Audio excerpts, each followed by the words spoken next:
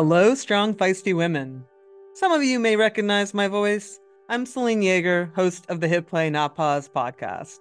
Throughout my career as a professional health and fitness writer and now a podcaster, I hear countless questions from women who are trying to understand how their ever-changing hormones impact their sports performance. So, we decided to serve up some answers in a brand new series called Hormonal that we will be releasing on the Feisty Women's Performance Podcast feed.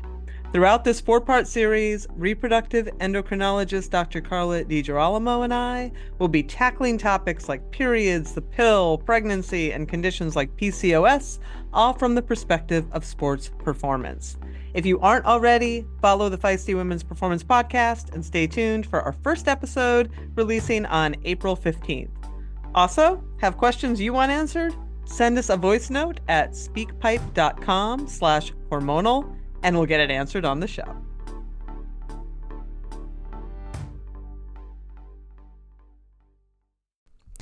You are listening to the Girls Gone Gravel podcast, a podcast for women who are chasing epic and everyday adventures on their bikes. We are a production of Live Feisty Media and hosted by Christy Moan and Catherine Taylor.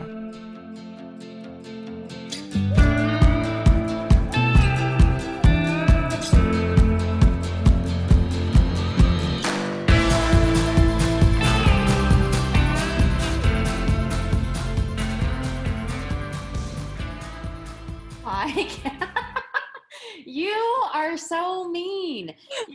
Okay, we're sitting here talking to each other over Zoom, getting ready to record the beginning of this podcast, and Catherine just looks at me and waits for me to start because she knows how much I hate it. And it's like, you know what, people, find a friend that will continuously push you outside your comfort zone, make you put on your big girl chamois, because I freaking hate it when she does that. And she sits there and laughs at me until I finally start. So, hi, Catherine. How are you? I'm great. How are you today, Christy? Well, there you go. It's a very long intro. I'm feeling super empowered today. That was my whole goal, was for you to feel empowered today. It was really just a mess with you, but I'm glad that it worked out that way. Oh, man. You're something, for sure. I've been called something before. Well, yeah, I'm sure we both have. How are things in Kansas? No, they're great. And first of all, before we really get going, I totally loved your newsletter. Oh, thanks. And from this last week, and I was thinking on my ride this morning that we need to have a shirt that says women's work on it. Yeah, that would be a good one. Yeah, I was listening to My Favorite Murder podcast. I haven't listened to that yet. People talk about it. I know. I have too many. I can't keep up with all of them. Well, I'm listening to all the political ones right now. The last 2 episodes that I've listened to was on the shirtwaist fires, and then this one is the one that was on today was the radium girls, all the women that died working in the radium factories, putting glow in the dark on watches. Anyway. The long and the short of it was, like, it was framed as women's work. And I just, like, it was really resonating with me with your newsletter on how the hustle that we all do. And I'm like, you know, women's work is supposed to mean something negative, but in my mind's eye, it means you're hustling, you're busting your butt, you're figuring out a way to make the world a better place. And you're sewing together whatever you can to make ends meet for yourself and your family, and to make things better for other women and just other community members. And so I want a t-shirt that says women's work, because that's what I do. It's women's work. Yeah. It's funny because I feel like sometimes the younger people think they invented hustling. I'm like, oh no, it's been going on for quite a while. Like, if you have a dream, going after it and figuring out a way. Well, there was one time I had literally 3 full-time jobs and 2 twins at home. Like, I don't even know how I did that. Yeah. I don't know. Yeah. I always have like 2 or 3 things going on. And some of it is like, I could go to a company and make a lot more money, but I like it, that just doesn't fit me. Like, right. I agree. Being able to create my own things. So that's just who I am. Much to my parents' chagrin. Man. Well, we have a hustler on the show. So, You- but before we get to that, I do want to talk a little bit about where we are with our DK update, because I think Yeah, the tell audience us. deserves it. Well, we sent out a letter kind of giving an update and trying, in our efforts really truly to try to be transparent. But the big thing was the update with the Con Nation, going down there and really them explaining the entire situation to us and how they were feeling in this process and their request. And you can go on the website and see our statement, then a link to the Con Nation statement. But they've asked us to move away from using anything related to the Con Nation in our renaming process, which has been a challenge. And if I'm being, 100% honest, I was really, when we first went down there and we got that news, I was really upset because I felt like we had done such a disservice. I mean, I know we have, but even in a bigger picture that as a community, we'd all kind of let them down and we're not able to move forward with with anything that was related to that. So that it took off things like Kansas and Southwind and a bunch of other names that we'd kind of really been floating around with. But also really getting to the point where respecting 100% what they've been through and their desire to be just kind of left out of this process and wanting the community to kind of step away from reaching out to them and talking to them and just have a clean break from it. So with that, I mean, it has opened up different doors and different opportunities, and we're getting close to a name, which I'm getting excited about. I've said to somebody, it's like trying to name your 15-year-old kid. Yeah. It doesn't have a name. Like, how do you do that? Like, they have this whole history and this whole thing that goes on behind it. But we're getting People really are gonna hate on social media no matter what you name it. Oh, yeah, I'm fully prepared for the hate. We put out that update and we still got hate because people were quoting the old newsletter, not even looking at the new news. And I'm like, it feels like when you sit in this spot a lot that there just really isn't any winning. And that's not true. There's a ton of support. There's a ton of people that are really helping us guide this forward. And I'm really focusing on the helpers. Which has been good. So yeah, I'm excited about our way forward at this point, and I think it's going to be pretty rad. So when do you think we're going to get to know the our goal, in all honesty, is September 12th. And then again, like, that's our goal. Full transparency. We feel if we aren't there, the update will be we're not there, because we're going to get this as right as we can, because that's super important. And I don't want to rush. I know it seems from the outside, maybe it seems from the outside, I think somebody like you understands this is not easy at all.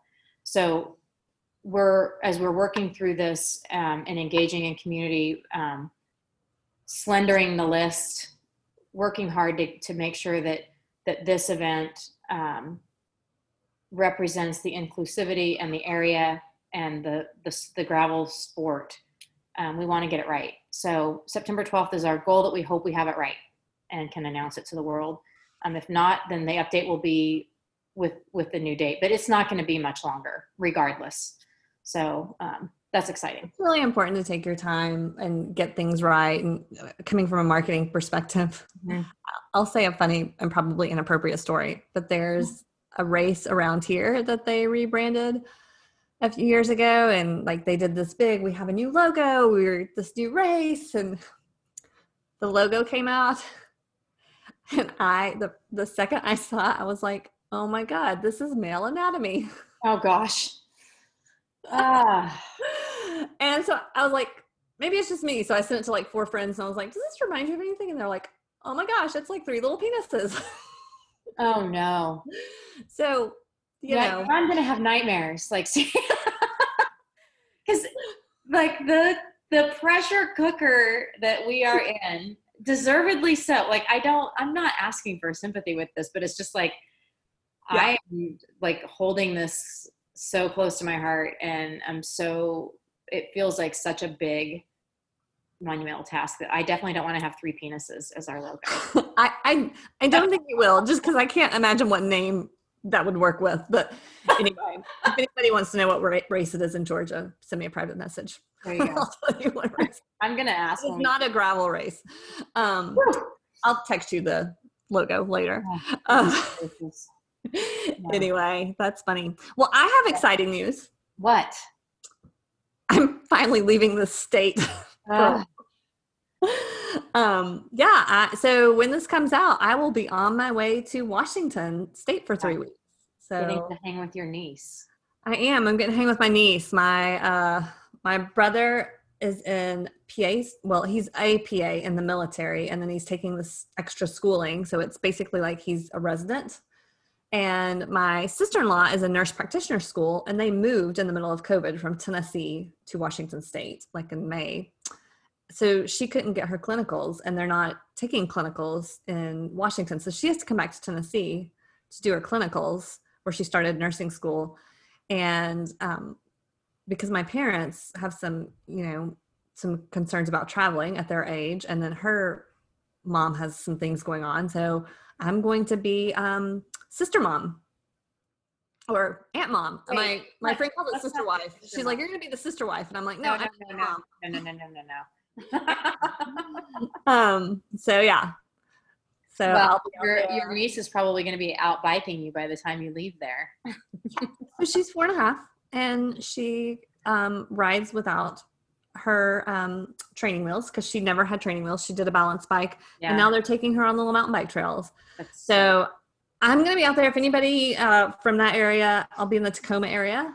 Rides, let me know. I don't anticipate having a lot of time just because of responsibilities. And I'm not taking my bike because of the responsibilities with my niece, and just won't have a lot. He's working 6 to 10-hour shifts a week. But he does have a mountain bike that fits me. So I could do some really easy riding around, and I would love to see the area or meet anybody, meet up. We could go outside for a socially distanced beer out there. So I would love to meet any other women that are out in that area. Well, I'll be anxious to hear how your trips through the airports go. Yeah, I'm not that nervous because I'm flying from a giant airport straight there on Delta. So we'll see. And an article did just come out about flying is much safer than. Oh yeah. I mean, I think the plane part is, I'm more worried about the airport. Yeah. You just like the Atlanta airport is huge. Like it's a massive airport. So there's never a place like, I'm sure in Kansas, like when you go to the airport, it's kind of small. Well, it's small, but there's never anybody there. So. Right. But so imagine this is the world's largest airport, and air travel is down 70%. So there's lots of space to spread out. Good. So I don't know about the Washington side, but I'm not that worried once I get there. Just book your butt out. Well, I have planned to, because I'm a very minimalist, but then my mom, I swear, I'm going to have to take a second suitcase for all the things she's bought for my niece. Oh, that's so cute though. I mean, that's what grandmas are supposed to do. That's what they're supposed to do. And I'm sad that they can't go out and spend time with her, but just for them with some being their age and some health issues, it just wasn't smart. So I don't think I bought the first piece of clothing for my twins until they were like 3 or 4 years old, because my mom would just constantly bring stuff. That's awesome. Yeah. So very grateful for that. But anyway, we talked about Hustlers. We did talk about Hustlers, and I'm really excited. We have Jess Sarah on the podcast today, and she did one of our DIY summer gravel sessions, and she was with Janelle. I'm sorry, Janelle, I'm forgetting your last name off the top of my head, but she and Janelle did one on nutrition, and it was one of our most popular sessions. And so I wanted to get Jess, and eventually I would love for us to have Janelle on as well, because Jess just has like this crazy story. She actually was on Ted King's King of the Ride podcast a couple of weeks ago. We both listened to that. So you can go get a lot of her backstory there. We wanted to dig in a little more on like her story of what it was like to be a woman pro, all the jobs she has to work to make ends meet. We got a lot of behind the scenes scoop. Yep. It was a solid interview for sure. Yeah. And she gives a coupon code. Oh, that's right. I forgot about that. Yeah. So you have to listen to the end, because she's going to give you a discount on her. We have some in the mail to us. She makes these bars that are like cookies. and apparently they taste like cookies. And they're gluten-free. Is that correct? I don't remember. There are some that are, I don't remember. She talks about it in the podcast. That was Monday. It's Friday. It's actually Tuesday. Well, when you're hearing this, it's Tuesday. Or maybe it's Wednesday or Thursday. Who knows when you're listening? We don't care. Just listen. Yep. All right. Well, we'll go on and get on to our episode with Jess Sarah.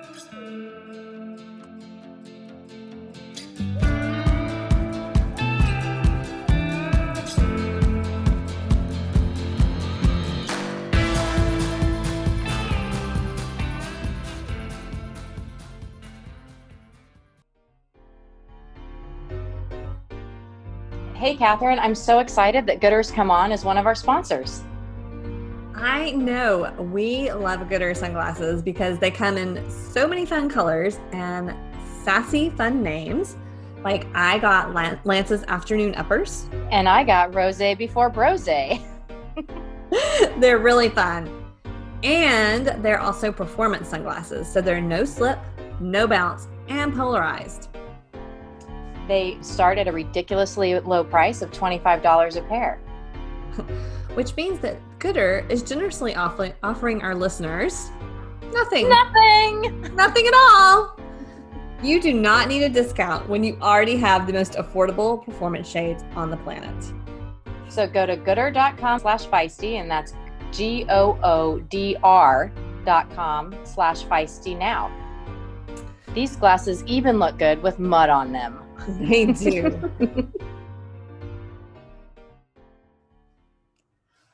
Welcome to this week's episode of the Girls Gone Gravel podcast. I'm here with Christy. Hey. And we have as our guest this week, Jess Sarah, who I'm so excited to talk to. Hi, Jess. Hi. How's it going? Good. So, Jess, you're in Montana, right? I'm up in Whitefish, Montana, my hometown.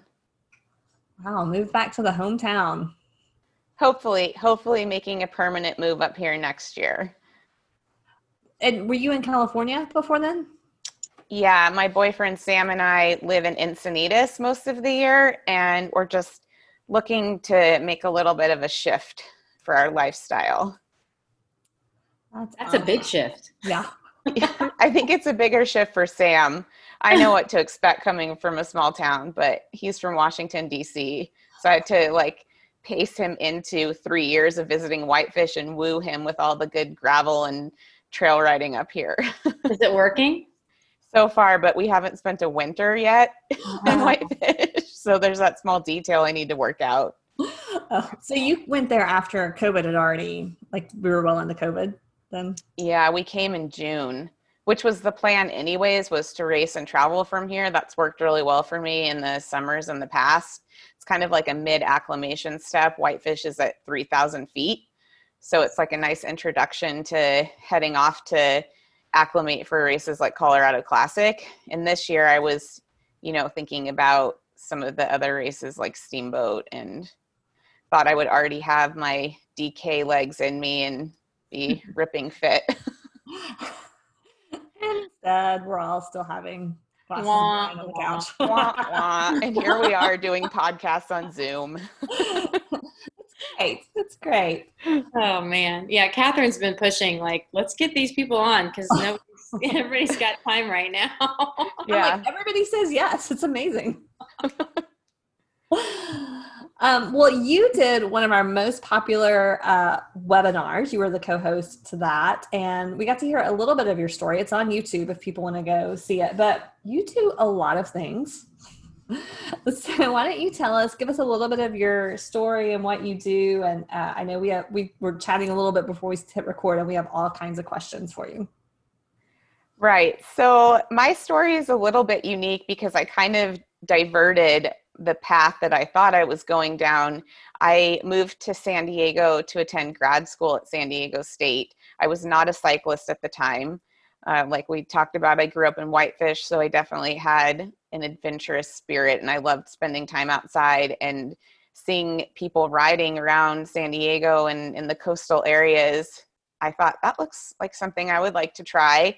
Nonetheless, I was studying elite male cyclists and looking at bone loss and calcium loss through sweat in grad school, just to give you the short story of it. And that was kind of the segue how I started getting to know more about what road cycling was specifically.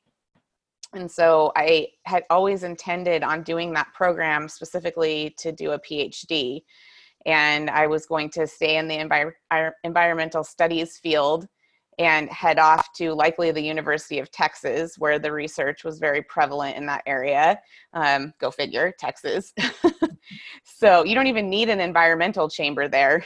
But so I ended up diverting because I found cycling. And in order to make my cycling life work, I became sort of like a hustler in a few different areas. I started a private chef company and started using that as my means of an income so I could support a pro cycling career on the side. And kind of through all of that, I ended up starting an energy bar company called JoJ Bar. And before I knew it, I was down an entirely different career path, really wearing 3 hats as a cyclist, a chef, and an entrepreneur. So that kind of leads the short story of where I am today. And that just opens like so many questions. So I like, if I'm going to start anywhere, I have to bring up, one of my introductions to you was just listening to your podcast that you did with Ted King not too long ago, which is a great place to go and listen to really get kind of your entry background. But I think you talked about one of your teachers or your professors telling you that, you needed to conduct one of the tests on yourself in order, which has kind of led you to figure out maybe you would be a badass on the bike. But can you talk about that experiment a little bit? Because I thought it was incredibly interesting. Yeah, as you mentioned, recently talked about that experience on the King of the Ride podcast. But essentially what we were doing is you have to collect baseline data on all of your subjects. And so we were recruiting elite male cyclists into the lab. And this was back in like 2005.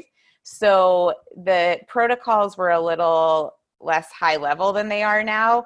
And we needed to collect their core temperature. First off, is really important in an environmental study. You have to collect sweat.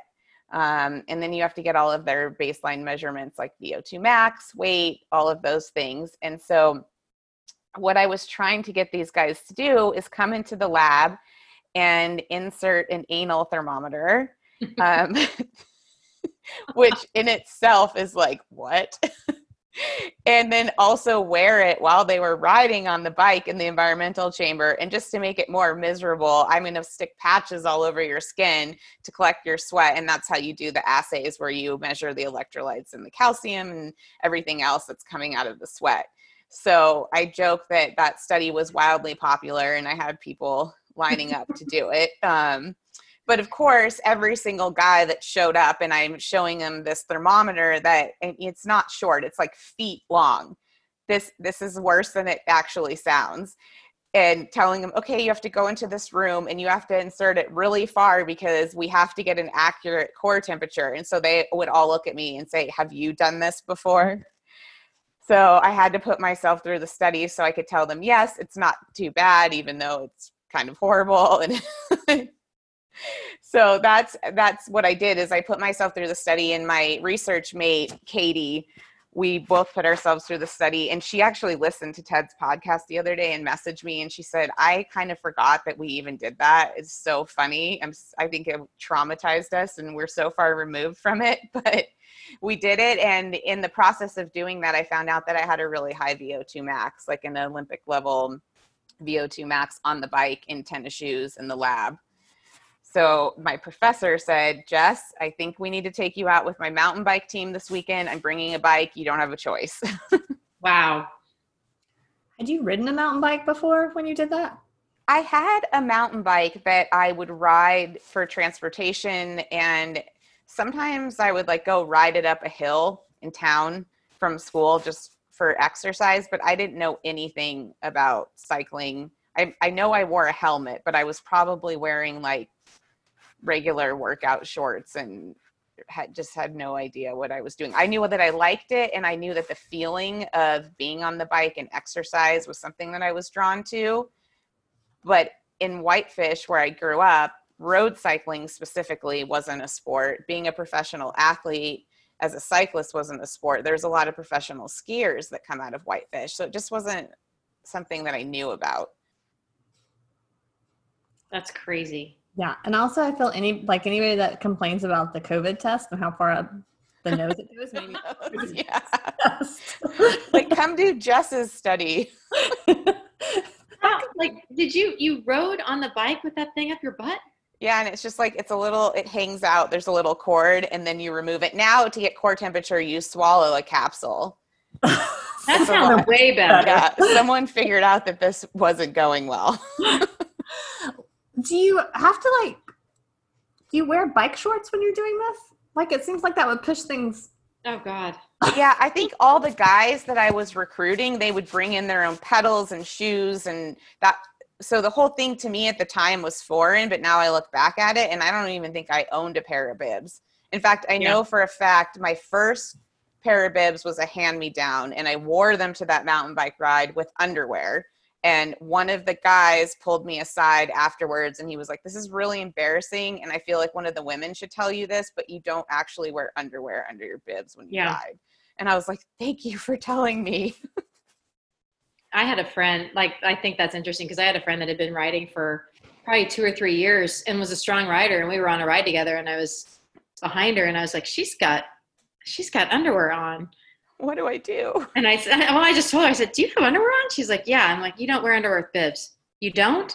I'm like, "No, you don't wear underwear with bibs." She's like, "That would make such a difference." Yeah. I didn't understand. Hey, I am team you don't wear underwear under any workout pants. So if you're doing a workout, it's not. If you're doing a workout, they're pointless. It's not anyway. That's a total side note. I know a lot of people do, but Just don't wear them on the outside. Yeah, don't worry. That'd be really weird.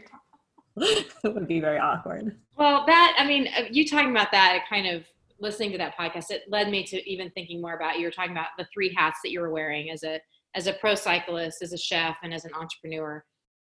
And it really struck me. If you haven't listened to the podcast, obviously go listen to King of the Ride with Jess Sarah's on it, when Jess Sarah's on it, because it's actually really informative. But I really appreciated the fact that you were talking about the hustle that you had to do as a female athlete, trying to get to do this as a job, so to speak. Can you talk a little bit about what that looks like? And I know your boyfriend is a professional cyclist too, and how kind of those comparisons, so that the listeners to this can kind of understand what it means to be a pro female cyclist. Yeah, and I'm happy to talk about this, and I don't want it to come off in any way, shape, or form that I'm complaining, because I'm more of like, you find a problem and do something positive to fix it. But the reality is there is a problem in cycling, and it's deep rooted, specifically in women's cycling. And there's a shocking disparity in the ways that women's cycling has evolved over time versus men's cycling. And I think it can be glamorized what it's like to be a professional athlete. And it was something that I actually didn't understand until I got in the sport either. And I was meeting women who were Olympians and at that level who were struggling and doing GoFundMes and working odd jobs in the off season to support their career. And I think it's just sort of a systemic thing in cycling where there really is no sort of platform to support teams. There's no business model or infrastructure that keeps things alive and helps it grow. For example, there's no like franchisement. It's sort of like an inverse model when it comes to looking at television exposure. So if there isn't television exposure, sponsors don't want to be on board. And so a lot of the times teams get criticized for underpaying riders, but a lot of women's teams wouldn't exist if there was a minimum salary. And I mean, I basically pursued cycling as a passion, hoping that I could move up in the ranks, but it was never a career that I knew that I would be able to support myself with. And even if I could support myself on a given year with a salary, it wasn't a career where you're like putting something aside to your 401k or an IRA or something and like making a plan. It's just sort of survival. And so the unique thing about the women's Peloton is that there are women who have PhDs. There are women like me that own businesses. There are women who are teachers. And it's just kind of become a common thing. And it's kind of fascinating to watch everybody balance their careers with racing, because you're exhausted and you're giving all of your physical and mental energy to racing, but then having to finish a race and be at a host house and all 8 of you are like glued to the computer, typing away, doing whatever job that you have.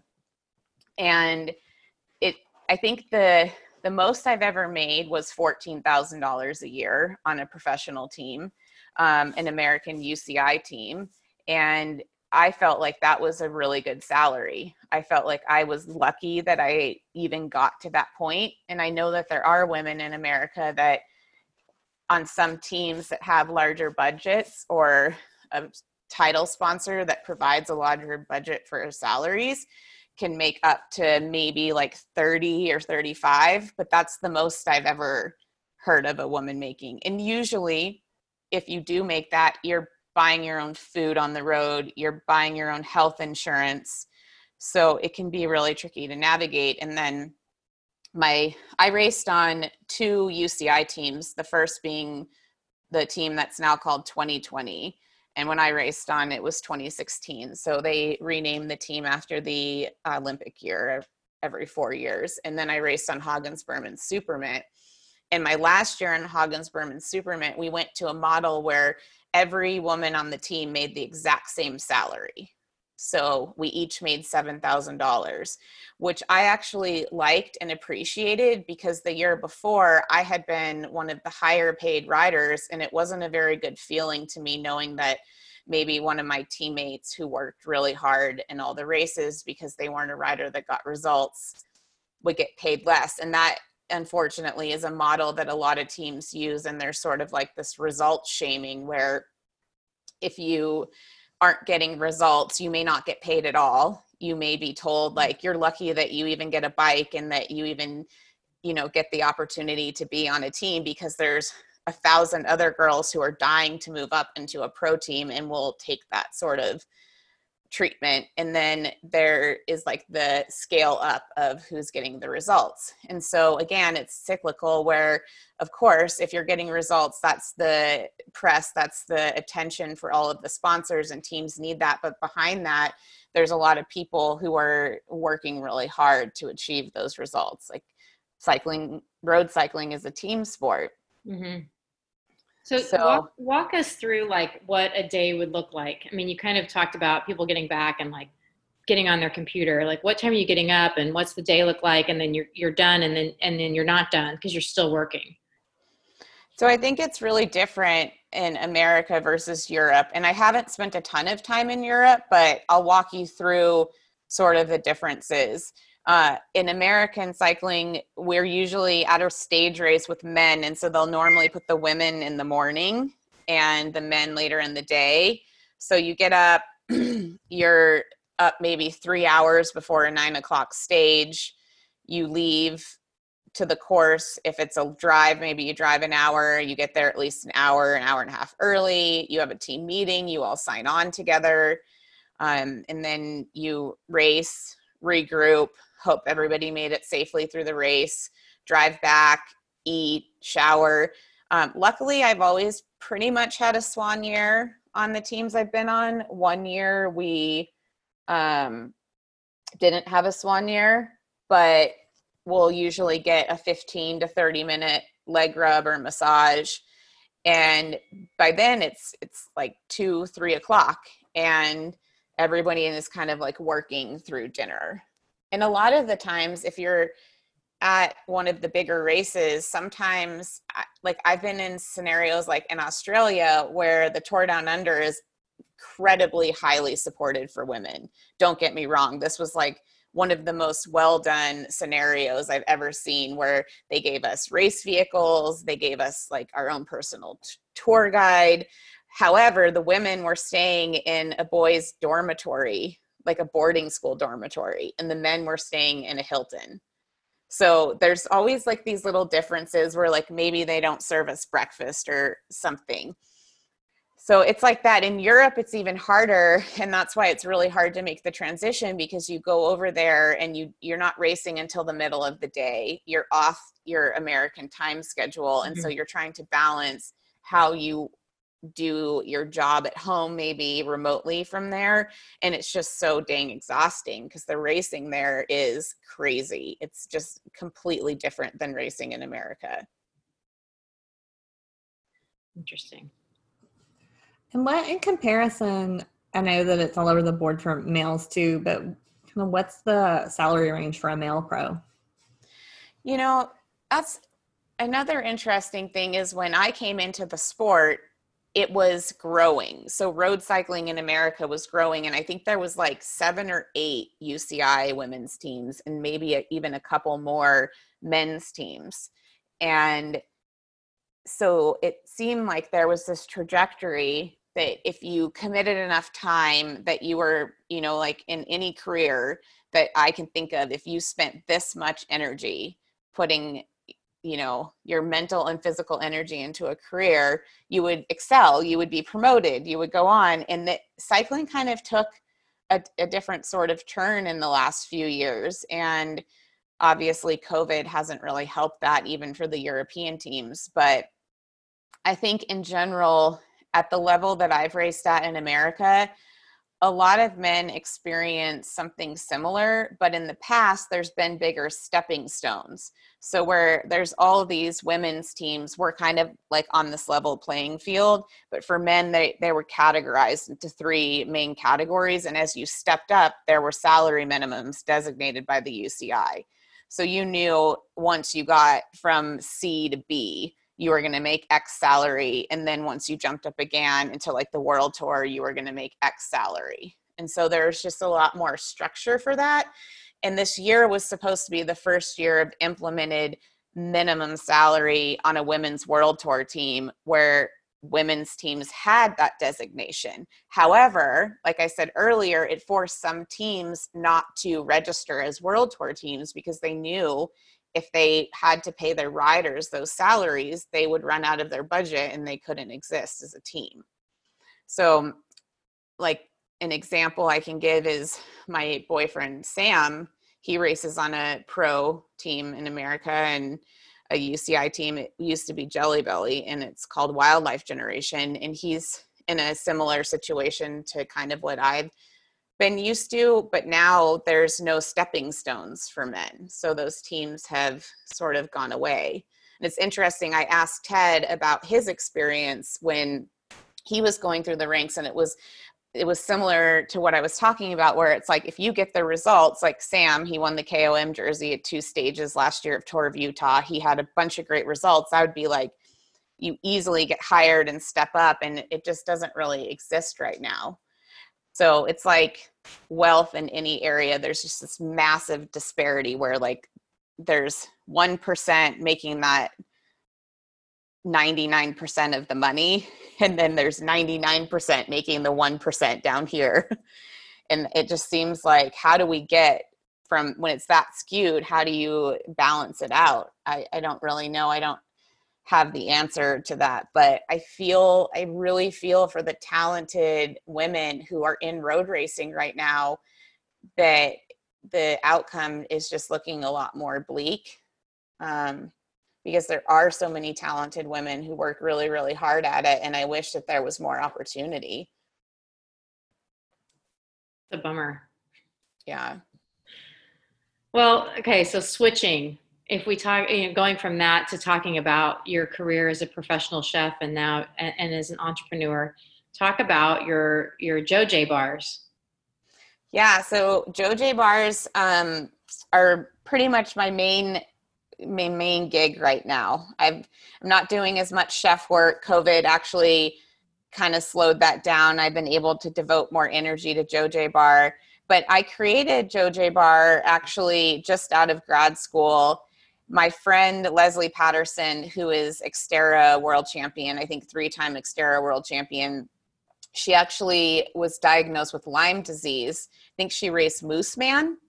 Is that in Vermont, Mooseman? It's a 70.3 Ironman. And she got it. That sounds like it would be something in Vermont, but everything, all the I'll go to Ironman the Googles while you tell the story. acquired and names are different. But I would like a Mooseman finisher medal. It sounds cool. Like everyone gets a rack, antlers.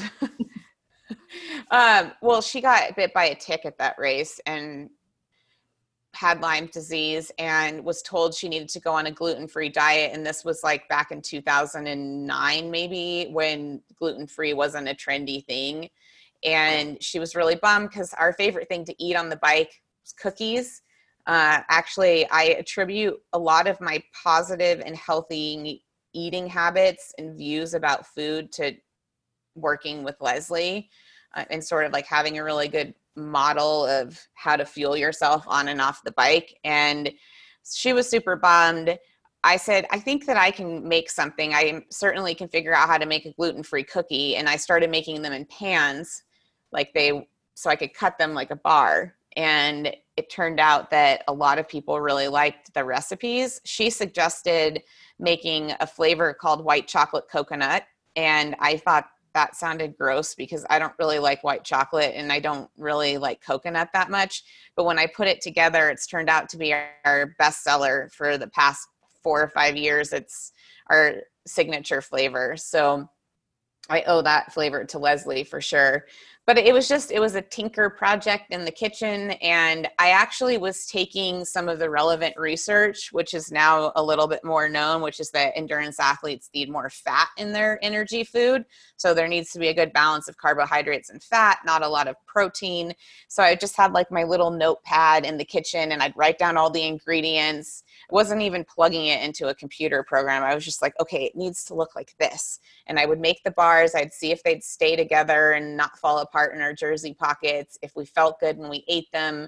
And then I came up with like a pretty solid recipe and was selling them around town and selling them across the country to triathletes and cyclists that I knew. And that's finally when I decided to move into a commercial kitchen called a co-packing facility and kind of create a more formal business and a more formal design.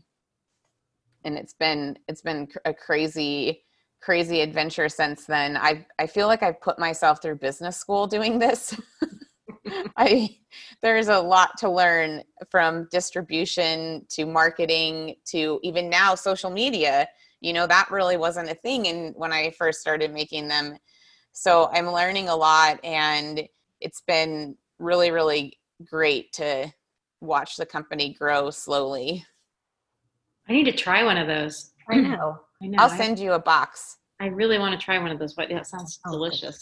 I know. I was like, we even have a flavor called pancakes and bacon, and it's plant-based. So it has smoke and it has maple syrup. and that's perfect for the people that are like, especially in the South. Maybe it's not like this in Montana, where you're like, if you want to ride on the weekend in the summer, you have to get up so early and you don't want to eat breakfast. Yeah. Before you leave the house, you're like, it's like 4:30 a.m. is too early. To get the calorie. That's funny. A lot of people tell me that. They message me that your bars are so good that I actually found something that I can eat early like that.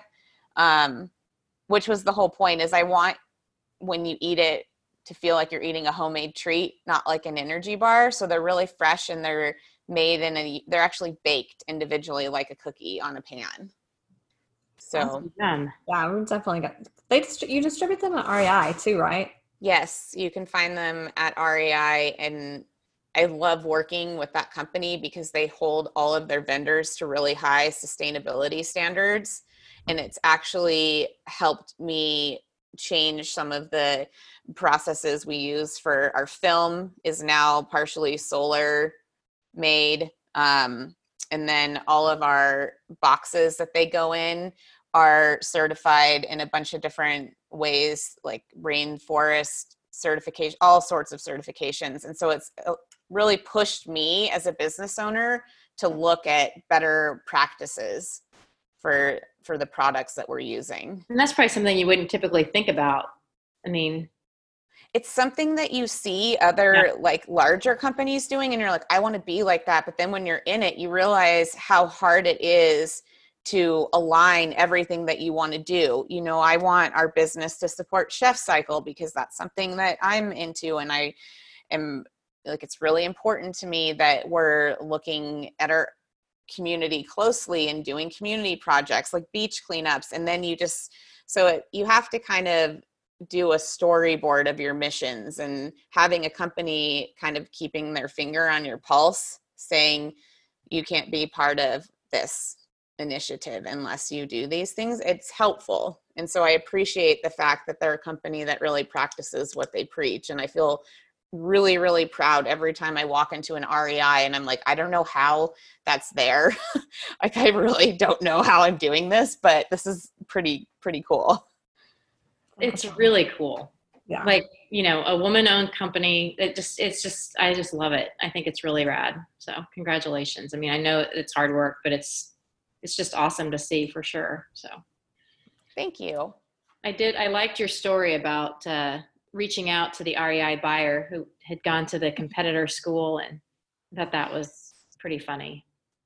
Yeah, I had to use a little football talk. It's like, Whatever if this works. doesn't work, then oh well. Whatever works. Well, I would love for you to talk a little bit more about that positive and healthy view that you picked up on food from Leslie, and just even some of, you know, how you talked about that in the webinar. I put a little clip of that on Instagram, and it really resonated with people. Like, I think a lot of times, and I hear this all the time, like, well, I'm riding my bike, so now I can eat a burger today, or I can, sorry, it's my dad, or I can, you know, have a beer, or, you know, using exercise as permission to eat. So I think you have a little bit of different take on the way we should be thinking about food and exercise. Yeah, I think somewhere along my athletic career, I realized that maybe my thought process of how I look at food was actually helping other people. And I feel lucky that maybe I didn't come from an environment or sport that led me to have a negative relationship with food. But even though I didn't, I encountered that when I was getting into cycling because, and I don't want to say it's triathlon's fault, but I started doing Xterra Triathlon first, and triathletes in general, you know, they look like goddesses and everything's so into tan, race weight. Race weight, watts. There's all this talk. And it's hard not to get sucked into thinking, wow, I don't look like that. And for when I first started racing, I was very novice, and I definitely hadn't developed my full capacity, you know, from a physical standpoint. But I would make comparisons when I would line up, and I would already be like minimizing my athletic capabilities on the start line because of how other people looked. But I kept proving that theory wrong over and over again because I'm not a great swimmer. I'll just put that out there. I didn't grow up swimming, so I struggled even learning to do that as an adult. But once I got on the bike, I mean, I was out of there. And I would just be catching people, always on the climbs. And I started to realize that one thing that I knew how to do was fuel, because that's what I was studying in grad school. So just from a book standpoint, a scientific standpoint, the information was there for me. However, I got into a negative pattern of thinking, well, if I can do this well, maybe I can just knock it down a little. And I think there's something interesting that happens in our brains when we're exercising. The adrenaline's there, you feel good, you're happy. So it's easy to be like, maybe I can push through the end of this workout without eating as much as I know that I'm supposed to. But it always comes back to bite you, because you end up not feeling good later, not recovering well. And for some of us, our bodies just don't work that way. I think that is like the number one takeaway for women, is that our bodies are all so different. The way that our hormones work are also different. It's a reason why some of us can use a certain birth control and it doesn't work for another person. But the reality is that when you put your body in that sort of like starvation, like fight or flight mode through a long period of time, it never ends up doing good things. And so I realized that really quickly early on. And like I mentioned, Leslie really helped me fine tune what nutrition looked like. And that when you are doing a ton of activity and you're training, you have to really, really focus on that fuel like it's part of your job. We all spend a lot of money on gear and coaching and training schedules, but then somehow the nutrition is like the really, really tricky part. So I think like the most important thing is finding that support group and finding that coach or that friend that has had experience and that you actually feel comfortable even saying, like, it's okay to say, like, I'm uncomfortable with my weight and I wish that I could change it. And my biggest advice is don't try to lose weight on the bike, lose weight at night. Or Janelle, who did that podcast or that webinar with me, she always says, eat like a queen in the morning and a pauper at night. So it's just like that shift in thinking that if you fuel yourself, you're going to get more out of your workout, you're going to get more out of your training. And then also making that connection to overall, like, why we do sport. It's because it brings us joy and it makes us feel good. And we love being outside and we love the feeling of exercise. And most of us like sharing it with someone else, whether it's a friend or a daughter or a parent. And when you're kind of obsessing about the way that your body is or that negativity and it's all centered around food, it takes away from all of those positive things, all of those uplifting things. And I think that's kind of the message that I try to spread in the example I try to show, is that fueling yourself is a really, really positive thing, but it just takes a little bit of practice. I love that philosophy. Yeah. And you're known for your pancakes. Tell us about your pancakes that you make. I even saw a picture. I think you posted one after you did the webinar. Yeah, I love pancakes, and I like them because you can get a lot of calories into something, even if it's small, like you were saying, even just like a tiny pancake. If you get some almond butter and maple syrup on it in the morning, you have your calories. But they are also a great vehicle for sandwiches on the ride, and I started calling them QOM cakes. And I put cream cheese and jam or cream cheese and maple syrup in mine, and they get all warm in your pocket, and they're so delicious. But I converted Sam, my boyfriend, when we first started dating. He was eating these little bowls of oatmeal. And I'm like, how can you do all the training you do on those little bowls of oatmeal? I mean, this is a special example. This is a person who's training 30 hours a week. And he started eating pancakes, and we make pancakes every single day. Does he have the recipe mastered too? Now he makes the pancakes for me. Well, I madly type out emails in the morning. I'm like, okay, I gotta type all these emails before we ride. That's awesome. Yeah. I love it. That's amazing. Yeah. Some Saturdays I'm just like, I really want some pancakes, but then I'm too lazy to make them. Yeah. If you get into the system of like, okay, you got all your skillet set up and everything, it helps that we do it every single day. But I wanted to mention in that talk, I talked about my philosophy of how to measure your calories, which I'm not like a huge fan of like counting calories or writing them down.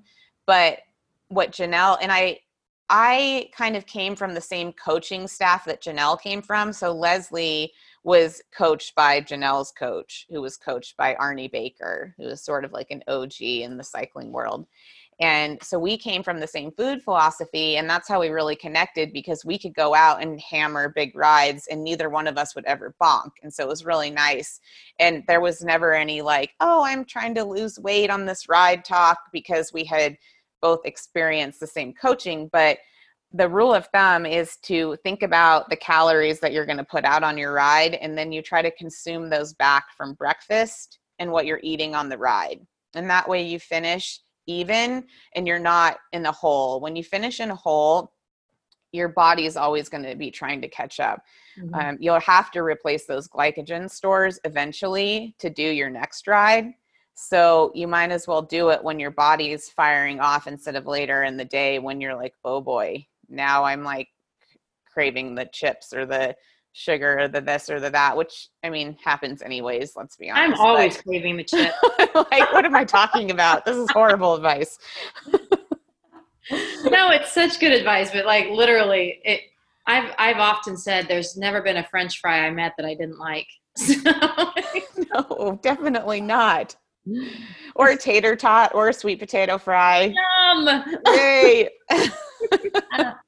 I know there are people that are like talking about the COVID and, you know, like I've got to give up ice cream and all this. And I'm like, life is too short. Like, has COVID not taught you life is too short to live without Yeah. ice cream? Dang Like, it. Yeah, see, I can live without ice cream, but I can't live without my potato chips and French you fries. know, life is too short to live without French fries. I need both. Yeah, I know. Unfortunately, I love all the salty and all the sweet all the time. I Yeah. don't know how I got away with not being a sweet person, but I know my husband's a sweet person, and like in many So different ways. sweet. Anyway, so sweet. But thank God I'm not, because he would be huge if I. You were, yeah. Yeah. It's funny. Sam calls it a sweet out and then a salt out. When you like do the thing where you have the ice cream and then you need the salt out, but then Yeah, you 'cause you need gotta, the like, sweet balance. out. Yeah, Yeah. you got to balance out all that you just did. Well, we talked a lot about your pro cycling career and some about your Xterra, and again, you kind of go through the whole thing with on the King of the Ride podcast. But you were going to, or you were in the process of switching over to gravel this year, and the season got cut a little short. Yeah. What it made you did. decide to make the switch? I think I knew. So I snuck off to race Rooted Vermont last year, which is Ted and Laura's gravel race in Vermont. And it was amazing. Like, it exceeded my expectations of what gravel was by so many things. I mean, the community reminded me a lot of Whitefish, and they had amazing catered food, and I'd never had a maple creamy before, so I was like ready to move to Vermont right when I had one of those. I was like, this is great. And I was kind of tinkering with the idea of evolving, not retiring, but evolving from road racing. And once I did that event, I knew, okay, this is where I want to be. This is where I belong. And my old teammate, Allie Legg from 2016, she raced also. And we were sitting at the welcome party on Friday night, and everyone was drinking beer and eating creamies. And I looked at her and I said, you see why I want to switch out of road racing? Because you don't ever see something like that in road racing, like having a drink at a race. No, not okay. So I knew that was sort of like the direction I wanted to take. And growing up in Whitefish, I've always had, growing up here, a lot of the roads were dirt roads. Now a lot of them are paved, but that was what I knew. And it seemed fun. In 2013, when I was getting into racing, I won BWR, the Belgian Waffle Ride. And I think it was its second year, and there was like 500 people that year. But I won that race, and I was like, this is cool. This is something that I really like. But I was so gung-ho on road racing that I ended up going that route. So I think for me, making a shift out of road racing and a less demanding travel schedule was appealing, because running a business, it's hard to be on the road all the time. And as a privateer gravel racer, you have a little more flexibility in creating your own schedule. And so that was appealing. And I had approached Canyon Bicycles because they're down in Carlsbad where I live most of the year. And I chatted with them about what some of my goals were. And a lot of my goals aren't aligned with just winning races. I have some ideas of what I wanted to do in our community and how to make, getting entry into gravel a little more inclusive. And they were really on board with that. And they were sort of looking for a way to become more of a community brand and sort of branch out. And so once our goals aligned, it was really nice to have a large bike company supporting me, because that is, another vehicle to highlighting what I'm trying to do, and definitely bringing more women into the sport. And they helped me host a gravel camp earlier in the year when we were still doing those types of things, and I won my first gravel race ever on my Canyon Grail, which was the Rock Cobbler in Bakersfield, California in February, which is almost like a mountain bike race on gravel bikes. It was slightly terrifying. I was telling Laura and Ted actually that I was thinking, oh boy, I don't know if this is actually what I should be doing, but it ended up being a really good day. So the plan was to hit all the big races and some of the smaller races this year. And then Sam and I are actually in the process of planning our own event for next year up here in Whitefish as well. Oh, cool. That's good. Oh my gosh. I have Yeah. this dream of next summer spending a month in Vermont, then a month in Montana, and a month in Washington State. So when no winter event's going to be, because I'm never spending a summer in Atlanta again. That sounds miserable. I wouldn't. You should definitely come here, and we haven't announced the date yet. It was really important to us to think about the gravel schedule as a whole and to have it flow and not interrupt anything, especially because selfishly I want to race all the events that exist already, and to make it something where you could visit the area, go to Glacier National Park. But one of the reasons I was ever able to have a successful college career is I tell the story more from a food perspective, and why I've been drawn to Chef Cycle for No Kid Hungry for so long is because I grew up in a very low income home, and we often had help from, my mom was a cleaning lady, and we often had help from some of her clients or food left over in vacation rentals. And she always made it work for us in some way. But I think that part of my childhood drew me to food in a way that I was never expecting, becoming a chef and owning an energy bar company. But as I was growing up here, when I was in high school, I had this devastating moment when I learned, oh my gosh, it costs a lot of money to go to college. And so from my sophomore year on, I worked with our guidance counselor and applied for local scholarships and basically paid my way through undergrad with local scholarships. And so I've had this dream my whole life of how am I going to be able to create my own scholarship in Whitefish?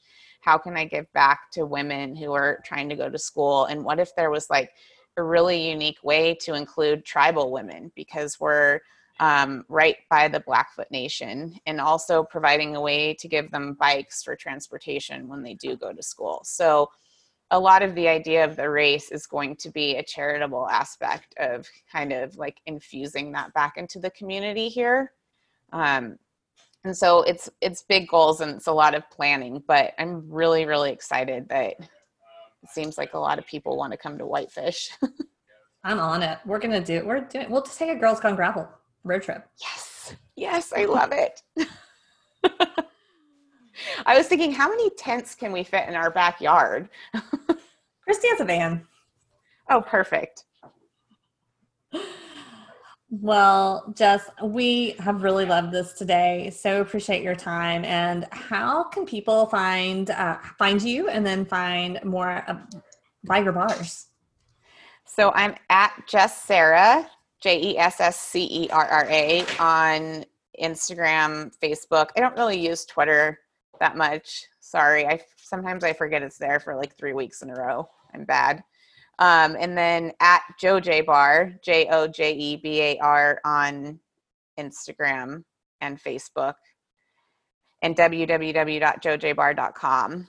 If you would like to try bars, you can use the code TRYJOJ15 for 15% off your first order. Awesome. Thank you. Yeah. I really appreciated being on today, and I'll definitely ship you some bars. I am not going to say no to that. We will take them. Shoot me your address when we're off air here. Awesome. Well, thank you so much, Jess. Let's stay in touch. Stay cool. Enjoy the rest of your summer. Thank you. The Girls Gone Gravel podcast is a production of Live Feisty Media. Subscribe, like, and comment on your listening platform. Our producer is Taylor Mahan Rudolph. You can follow us on all of the socials at Girls Gone Gravel or visit our website at girlsgonegravel.com.